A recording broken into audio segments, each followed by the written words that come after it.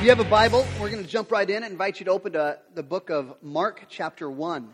The book of Mark. If you're unfamiliar with your Bible, you've got two halves. So you've got the Old Testament and the New Testament. Mark is in the New Testament. Matthew, Mark, the second book. We have been in a series that we started last week called Margin.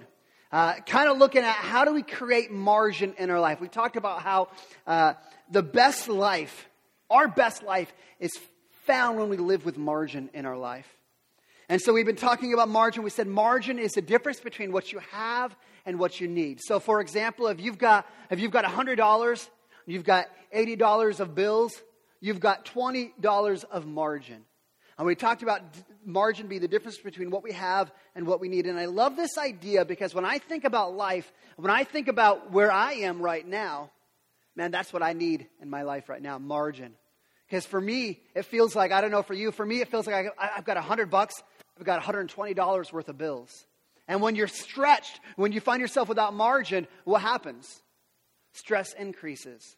Relational intimacy decreases. You have conflict with people around you because you have no margin. You have no ability to deal with life. And so I'm excited to be able to have this conversation for the next couple of weeks about creating margin in our life where we can decrease our stress, where our relational intimacy can increase. I think that's a good goal for every one of us, that we would have and find margin.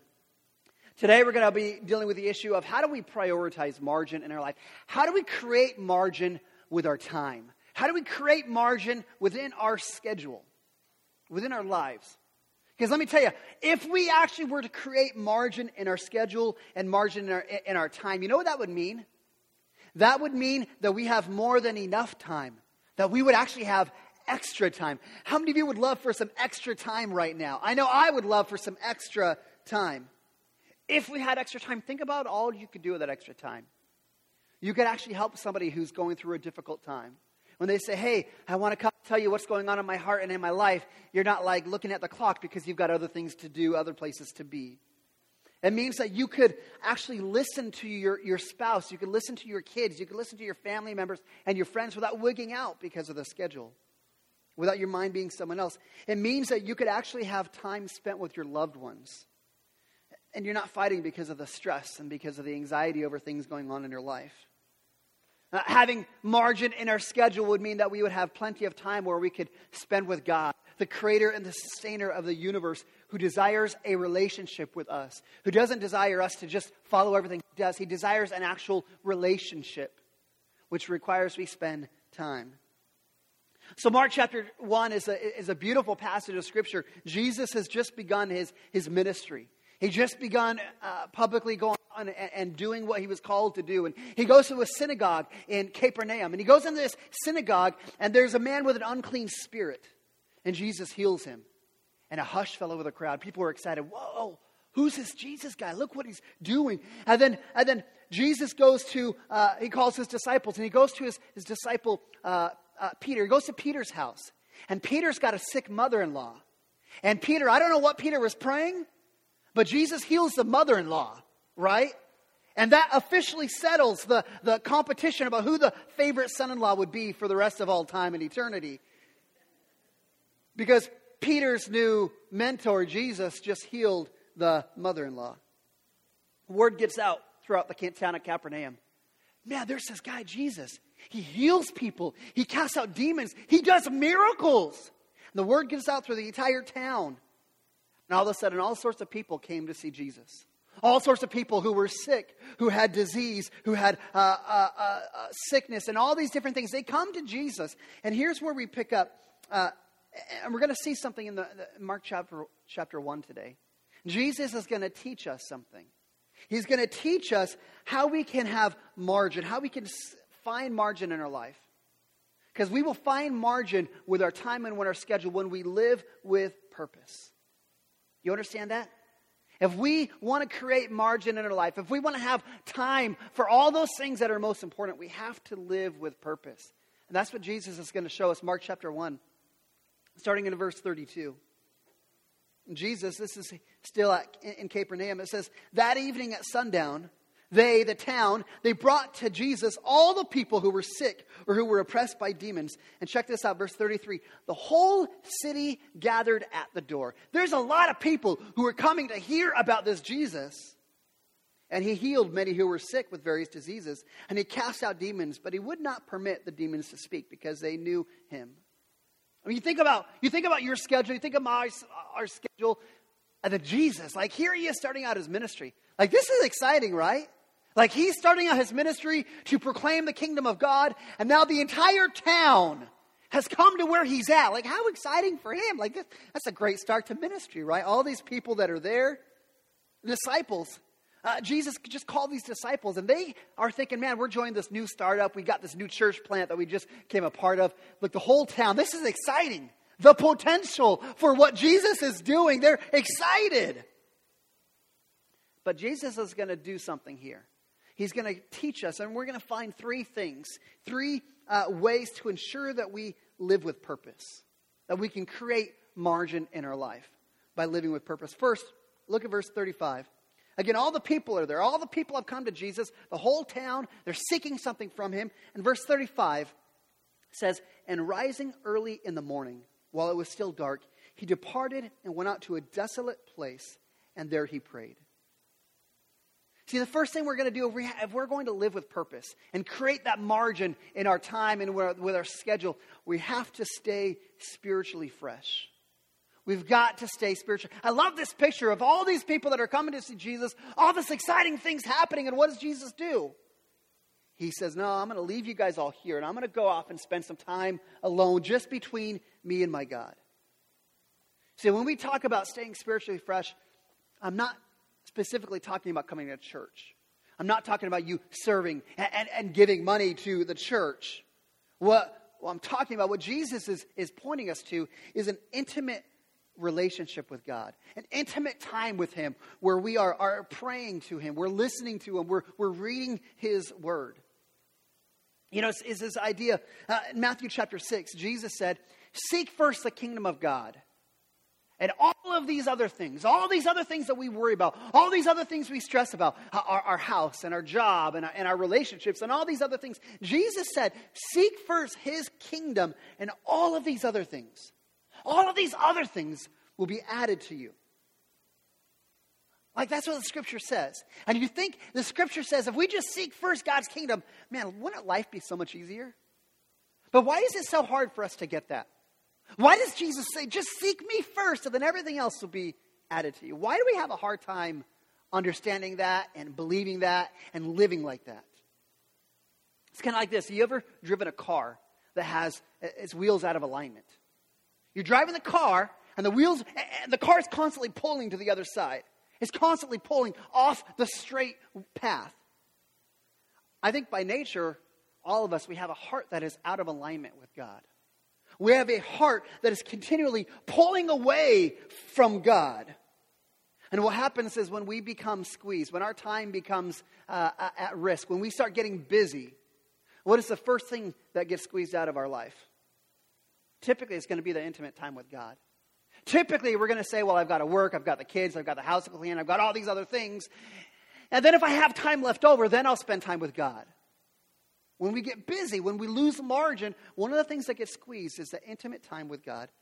I know sometimes you say, well, I just don't have time to spend that intimate time with God. And I would argue this morning, and I would say, you don't have time not to have time with God, right? Again, think about what Scripture said. Think of what Jesus said. Seek first the kingdom of God, and all these other things will be added to you. It's kind of like the idea of a tithe. The idea of a tithe is you put aside first a portion to give to God, and then God blesses the rest. God, it's not just somehow we can give 10% to God, and that 90% goes further than if we kept 100% for ourselves. And it's the same thing with our time. If we dedicate that time to God, it's like God blesses it and multiplies it and makes it more effective. I mean, just my life. I mean, I'm like many of you. I'm just busy as all get out. I think about all the roles that I wear in my life. I'm a pastor. I'm a husband. I'm a dad. I've got 5 kids. I'm a brother. I'm a friend. I'm a wannabe runner. like I'd love to be a real runner, and I'm trying to get there, but I'm more of a wannabe at this point. And what I've found is life gets so busy that my intimate time with God, sometimes it's pretty intermittent. Sometimes it's there, sometimes it's not. It can be difficult. But if I'm going to be honest with you, the times that I have found that my life is the best, the times that I found that all those roles that I'm in, the times that I'm able to balance them the best, the times where I feel like I'm the most fruitful, the times that I feel like things are actually working well, man, it's not when I eat better. It's not when I sleep more. It's not when I work harder and try harder. The times that I find my life works best is when I'm spending that time with God. That He just blesses the rest of my life when I seek Him first. Because what happens when we seek Him first, it gets our heart aligned to Him. And when our heart is aligned with Him, throughout the day we become sensitive to His leading. And we can begin to recognize, man, here's where God is leading me. Here's where God isn't leading me. I begin sensitive. Man, these are things I should do, and these are things I shouldn't do. When we have the intimate time with God, you know what happens to our identity? Our identity becomes secure in what He said about us. So I can trust and say, man, this is where God is leading me. This is how God is directing me. Instead of me being concerned of, well, I need to do this because somebody's going to think I should. And because their opinion matters, I need to do certain things so other people think highly of me. When we have that intimate time with God, that relationship, that time with Him, it's like He takes our identity and says, no, I love you. I trust you. I accept you. So those opinions become a little bit more diminished in my own heart and in my mind. So let me just throw that out. What does your time with God look like for you? I mean, do you have that regular time? Do you have that time where you are consistently praying and listening and reading? Christians, we call this a quiet time with God. And now, I know you hear this idea of a quiet time, and I don't know about you, but I had this idea when I was a newer Christian. Man, a quiet time, that sounds really hard. Like I've got to go and have this 45-minute Bible study, and I've got to know all these answers, and I've got to have this crazy, long, in-depth study and conversation with God. Man, I don't think that's what a quiet time has to be. In fact, I gave you an assignment last week. The assignment for you was this, is you were to take 5 minutes a day and not be on your phone, not be on the TV, not be thinking about all the things you need to do. Take 5 minutes and just be still. Just be still. How many of you find that difficult to do this week? How many of you are like, man, that was really hard just to be still? Man, here's what I'm going to challenge you to do. Okay? You've got that 5 minutes. I want you to keep working on that. Keep working 5 minutes a day of just being before God. A quiet time is, I want you to add another 5 minutes. I want you to take the 10 minutes. You've got 5 minutes. Grab your phone and download the Bible app. You can do it right now. I'll give you permission to be on your phone. If you get on Instagram, you better post a picture of me, but whatever that happens to be. Download the Bible app. I mean, we have this idea that we've got to have this in-depth Bible study. No, you grab the Bible app, and there are so many easy Bible reading plans for you to follow. Devotional plans. That you can be in God's Word. Listen, you don't have to read chapters upon chapters a day. Just read every day. Even if it's just a single verse. Just open up that Bible. Open it up and read. And then you've got that 5 minutes that you just be still before God. And you begin to pray and you begin to listen. Listen, I will tell you what. If you make a commitment to take just a few minutes and just have that time with God, man, you're going to find that your life begins to change. That you begin to feel His presence throughout the day. That you begin to feel His direction and His guidance. Because you saw Him. And that's what Jesus said in Matthew. Seek first the kingdom of God and all these things will be added to you. And that's what Jesus is modeling for us. There's all these people around, all these things happening. And Jesus says, hold up. I'm going to stop. And I'm going to come over here and I'm going to have this intimate, quiet time with me and God. First thing we're going to do if we want to create that margin, if we want to live with purpose, we've got to have stay spiritually fresh. Second thing we're going to do if we're going to live with purpose is we're going to stop giving in to all the demands around us. We're going to stop giving in to all of the demands around us. Again, here's Jesus. He's alone. He's out spending quiet time with God. Verse 36 says, and Simon and those who were with him, all the disciples, they searched for him. And they found him and they said, hey, Jesus, don't you know everybody's looking for you? Jesus, don't you know there's all these people that are outside. They're waiting for you to come and heal their diseases and speak into their life and preach and do all those things you're going to do. Jesus, don't you know you can't go off and be alone right now because there's all these people that want you to come and be with them. The book of Luke tells the same story. Luke chapter 4, and it says, verse 42, and the people sought him and they came to him and they would have kept him from leaving. There was such a demand for Jesus' time. You think about the pressure that Jesus would have been in. The demands from the people all around him. I mean, it was huge. The entire town has come to Jesus. Now, I'll be honest. How many of us would feel pretty good in that situation? Man, we'd feel like pretty important, pretty valuable. Like, look how important I am. There's all these people who are coming because they want me. They want to get something from me. We like to be desired, do we not? We like to feel like, hey, we need to do this. And so what happens is our culture begins to speak into our life. We start doing more. We start doing more because people around us say this is what you need to do. You ever felt that in your own life? You have this culture or this inner feeling inside of you to do more. Do more at work, right? Do more parenting. You got to be a better parent. You got to do more as a parent. You got to do more for your faith. You got to do more for the church. And it's more. And this is the pressure that Jesus is feeling. There's all these people saying, Jesus, come and do more for us. Do more for us. But see, what I love about Jesus is Jesus knew who he was. Jesus knew what he was called to. Jesus wasn't called to be a miracle worker. He did miracles, but that wasn't his calling. Jesus wasn't called to be a healer. He did heal people, but he wasn't called to be a healer. These miracles and these healings, they were demonstrations of a kingdom that was coming. It was a demonstration. Hey, there's eternity waiting. There's a place in heaven where there is no sickness. There is no death. There is no power of evil reigning over us. And these demonstrations, these healings, these miracles, he was pointing to this kingdom ahead of us. That if you have a relationship with him, you will be in heaven with him. But Jesus knew his purpose. His purpose was to seek and to save those who were lost. His purpose was to proclaim the good news, to provide a way for us to enter into heaven, to have a relationship with God. And these miracles and these healings, they were appetizers to the main dish. They were a taste of what's to come in eternity. See, I'm convinced in our go, do, busy society, that many of us are robbed from the meaning of life, not because we're not committed, but because we're overcommitted. Right? You understand that? That many of us are missing out from the best life, not because we're not committed to good things, but because we are completely overcommitted, overstretched. There's a guy by the name of Sidney McCauley, and he said, busyness,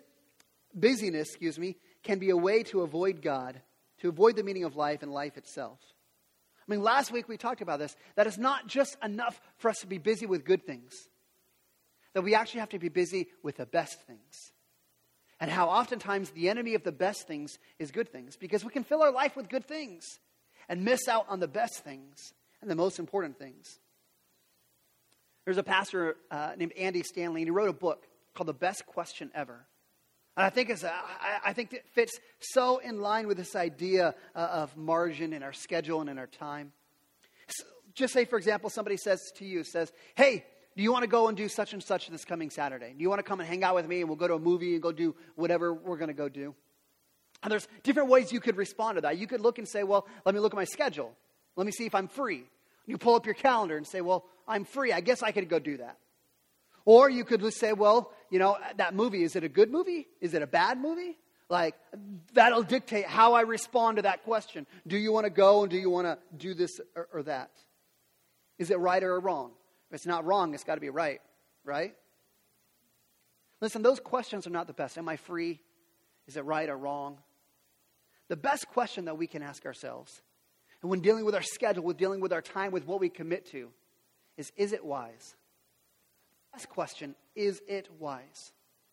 In light of where I am right now, in light of my circumstances, is it wise for me to do this? In light of my priorities, in light of my purpose, is this wise for me to commit to? Think about this. Stretching this idea, is it wise further? In light of my financial goals, is it wise for me to spend my money in this way? In light of the fact that we've got kids in diapers right now, is it wise for me to commit to doing this? In light of the fact that we've got teenagers at home, they're going to be gone out of our house before we can recognize it, is it wise for me to give another night out? In light of the fact that life is short, that time is precious, that every day is a gift, is it wise for us to invest our time in what we are investing in? Not is it right or wrong, not is it free, not can I, but the question we have to learn to ask ourselves, is it wise? Ephesians chapter 5, same idea. It says, look carefully then how you walk, not as unwise, but as wise, making the best use of time because the days are evil. Again, it's a simple idea. Honestly, I think some of us, we are robbed from having margin, from finding the best life. Not because we're not committed, but because we're making unwise decisions with how we commit our time. As my prayer is that we begin to be a people that have courage. That you would have faith and boldness to trust God. That you would say no to many good things, so you can say yes to the very best things in life. Now, I don't know if you're like me, like I'm an optimist. My wife will tell you. Like when somebody says, hey, you want to do this? I'm like, we can do it all. We can do everything. And I have this just optimism. We'll figure it out. We'll make it happen. I find it hard to turn down a good opportunity. You know what I've had to learn? You know how you turn down a good opportunity? Okay, this is going to be life-changing for you. You might want to write this down. You know how you turn down a good opportunity? No. N-O. I mean, let me say it again. You know how you turn down a good opportunity? You say no. Well, don't I have to give a reason? No is a complete sentence by itself. You don't have to add anything. That is, English teacher, that's a complete sentence. No. Period.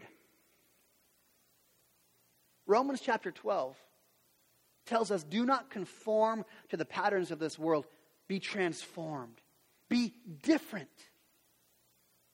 It means that when you're adding things to your plate, when you're looking at your schedule and what you commit to, be wise about it. It doesn't matter if other people think you're weird because you're not doing what everybody else is doing. You are willing to be different because of your faith. For example, you ever notice how the TV is just a constant thing in many of our houses? USA Today, they had an article that said the average American, so some of you are above average, some of you, like me, were below average in multiple ways. The average American spends 28 hours a week with a TV on. 28 hours a week. That's more than 3 full productive days at work. That's a lot of time. In 70 years, if you're the average American, you will spend 10 years zoning out in front of the TV. Listen, does that sound very wise to you? You think about that. A number of years ago, 10, 12, 15 years ago, I don't know how long it was, we were in that spot. I grew up, my TV was always on. And so we got married, and guess what? The TV was always on. And my wife said, hey, Kevin, maybe we should fast from the TV. Like, well, everybody else does it. Everybody else has a TV on. Well, Kevin, maybe we should just fast and just kind of... And so we did that. We decided we're going to turn the TV off. We cut the cable. We took the little rabbit ears out. I mean, there was nothing. You couldn't get the TV on. You'd get snow is all you would get. That means there was no news. It means that during football season, there was no football on the TV. There's no Saturday morning cartoons, no SpongeBob. And we're sitting here, and honest, it was a little bit of a controversial decision. I mean, I thought the kids, they were going to stage a rebellion. I mean, I wanted to stage a rebellion. I think she sat with an eye open for a long time, wondering who was going to come after her for turning the TV off. We said, hey, we're going to do it for a month. And a month turned to 2.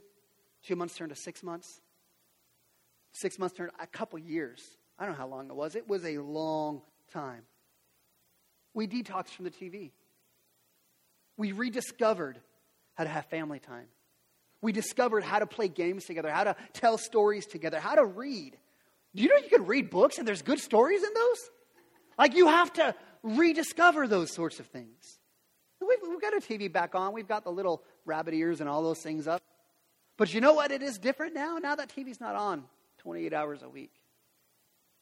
Because we've had to program ourselves and say, I don't care if this is the way everybody else does it. We want to do something different. We have to be willing to say no to things that are not bad so we can say yes to the things that are most important. What is the thing in your life? What is the unwise thing in your life that you need to say no to? You start thinking about yourself. Is it more work hours? You need to be willing to say no to that. Is there a relationship in your life that's unwise? Relationship that you need to say no to? How about buying another toy? Maybe you need to say no to spending that money. Maybe for you need to say no to social media. Whatever it is, you have to be willing to say no to things that don't matter and not to give in to all the demands around you. Third thing we're going to do if we're going to live with purpose, to find margin in our life, is we have to keep the main thing the main thing. You got to keep the main thing the main thing. Verse 36, and Simon and those who were with him, they searched for him and they found him. And they said to him, Jesus, everybody's looking for you. They need you to do all these things for him. And Jesus said to them, let us go on to the next towns, that I may preach there also, for that is why I came out. They went through all of Galilee, preaching in synagogues and casting out demons. I mean, think about Jesus in Capernaum. There's probably enough in Capernaum for Jesus to have a really good life. I mean, he could have been really busy. Really busy. I mean, in a single day, Jesus, as he showed up and did all these things, they could have named him the doctor and the pastor of the entire town. Capernaum, they could have used him. They would have really benefited from having him. But when it comes down to it, Jesus knew his purpose. He knew his goal. He knew his mission. He knew his main thing. And he wasn't going to settle for what's good and miss out on what is best. How many of us are doing that? We settle on what's good instead of waiting for what's best. Once we identify what our main thing is, once we can know, man, this is my calling, this is my purpose, this is my mission, isn't it easier for us to begin to spot the difference between what's good and what's best? So once we identify, man, this is where we want to go, this is what we want to accomplish, isn't it easier for us to determine, man, this is something that's good, but it's not the best. I want what's best. You know, as a pastor, I go to all these conferences and read all these books, and there's all these experts that tell you, man, if you're going to have a successful church, you need to do this. And if you're going to have a great church, you need to do that. And there's these things, I always get these emails that say, 10 must-do secrets to make your church successful. Man, there's all these great ideas all over all these cool ideas that the church could do. And honestly, it's easy for us as a church, for me as a leader, to drift. It's easy for me to say, well, that sounds good. I'm going to go that direction now. And that's beautiful because there is a diversity of the church. There's different churches for different people, different locations. But one of the things I had to learn as a pastor is I have to be convinced of the calling, of the purpose, of the mission that God gave me for this church. Because when I know my purpose, when I know my calling, it's easier for me to know what to say yes to and what to say no to. It's easier for me to find the direction we're going and stick with it.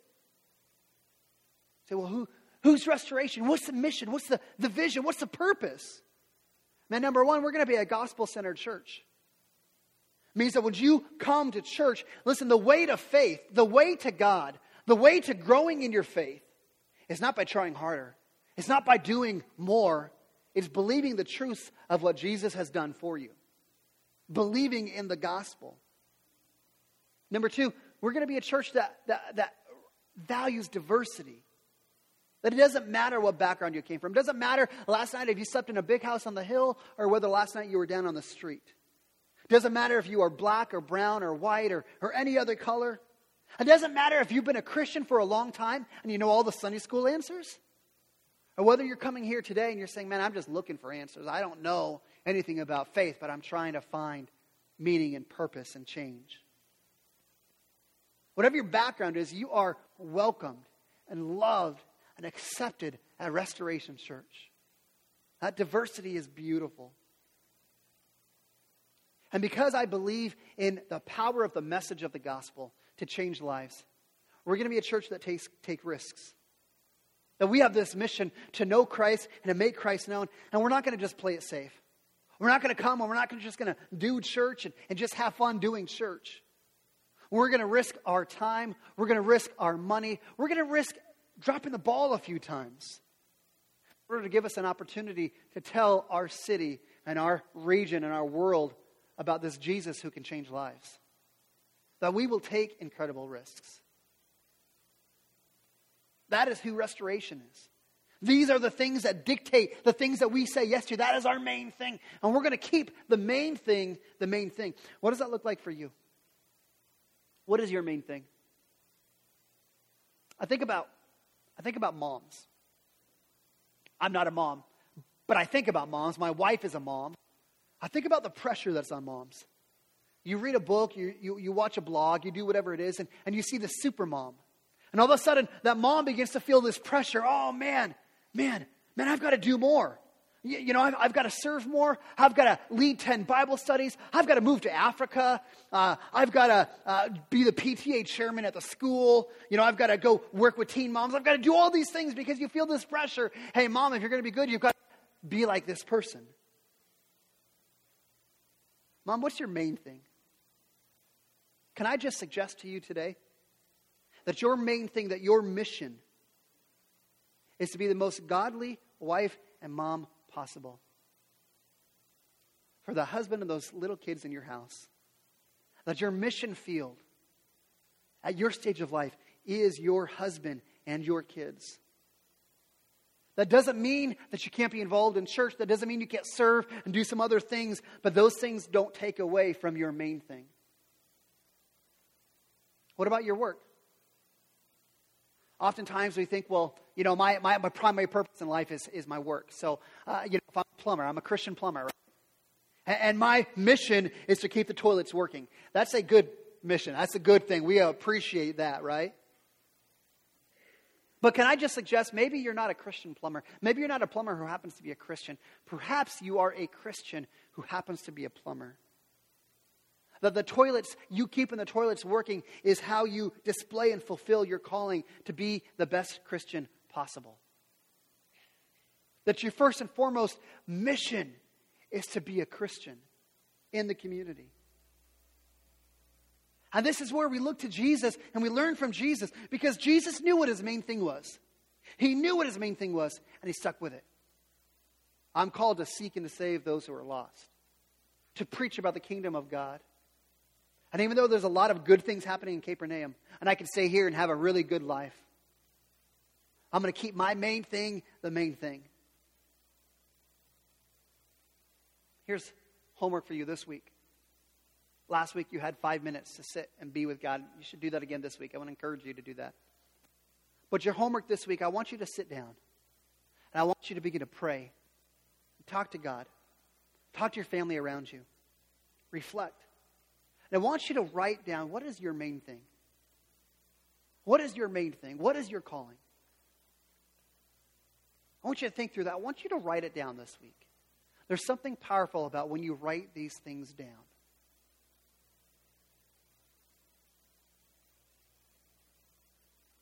Example, I think one of my roles is to be a parent. And all these different roles, I should back up just a second. Something you might try is you start thinking through writing down your main thing. Think about the different roles that you wear, the hats that you wear. For me, I'm a pastor. I'm a husband. I'm a father. I'm a friend. I'm a Christian. One of the best things you can do is put those things in order. Okay, first and foremost, before I'm a pastor, Before I'm a father, before I'm a husband, I'm a Christian. Secondly, I'm a husband. Thirdly, I'm a dad. And fourth, sorry for you guys, I'm a pastor. That's the order of my life. And one of the things you might do is to begin to look at those primary roles in your life. What is my main thing for each of those primary roles? What is my main thing as a Christian? What is my main thing as a spouse? What is my main thing as a friend? What is my main thing as an employee?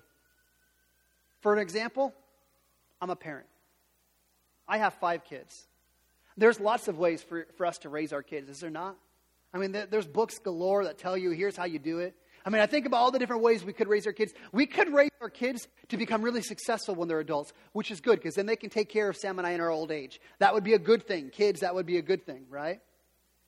We could raise our kids and have the focus on, man, I want to give them all the opportunities out there. I want to give them all the opportunities that I never had when I was growing up. And so you want to give them all the opportunities. But you know what my main thing for my kids? Strip it down. Here's what I want for my kids. I want them to love God. I want them to love their family. I want them to love people. Hey, that is most important. That is my main thing for my kids. You know what happens when you identify what that main thing is? Man, no longer do I care if my kids are the greatest athlete or not.